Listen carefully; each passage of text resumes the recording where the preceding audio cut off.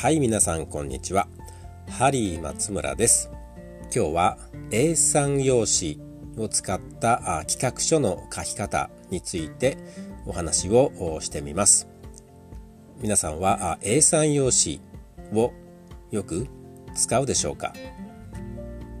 最近ではパワーポイントなどのソフトを使って、企画書またプレゼンテーションをするのが多々あるのではないかと思います。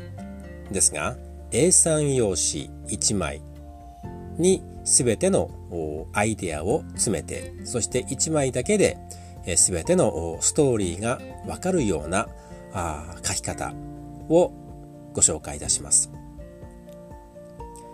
私が次に言うポイントを書いて、そして A3 用紙の改善提案書を作ってみてください。まずはじめに1番目として背景です。皆さんの改善をするに至った背景について簡単にまとめてください。2番目、基本的な考え方。皆さんがこれから始めたいその改善活動の本当に基本的な押さえどころ、また目的目標について簡潔に書いてください。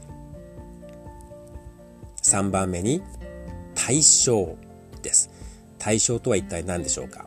対象品目ですとか、場合によっては対象のエリア、また対象の場所、対象の工程になるんではないかと思いますが、その対象となるところが簡潔に分かるようにまとめてください。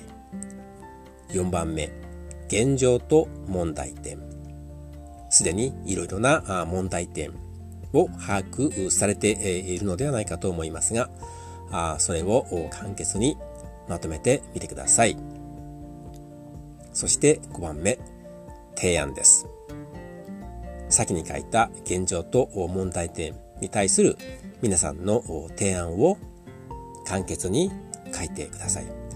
時には簡単な図ですとかデータなどを入れて、そしてまとめてみてください。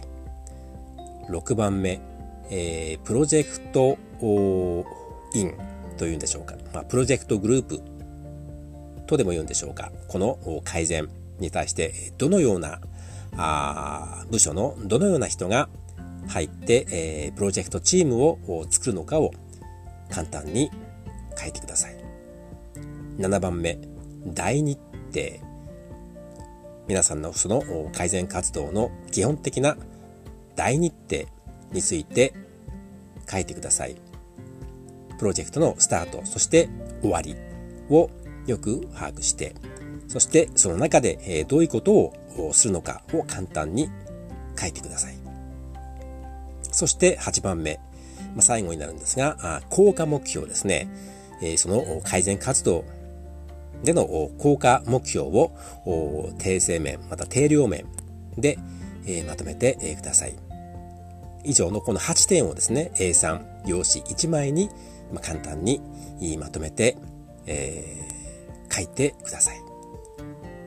そして時にはいろんなデータですとか図面、その他諸々の資料等々が必要になるのではないかと思いますが、そういった場合は添付資料として、この A3 用紙に添付をするような形で、まとめてみてください。そうすることで A3 用紙1枚で、その改善、の企画もしくはプレゼンテーションが分かるようになるわけです。そして、詳細が必要な場合はその添付された資料もしくは図面等々を見て、よく把握できるようになるわけです。今日はA3 用紙を使った企画書の書き方についてお話をしてみました。それでは今日はこれで終わります。さようなら。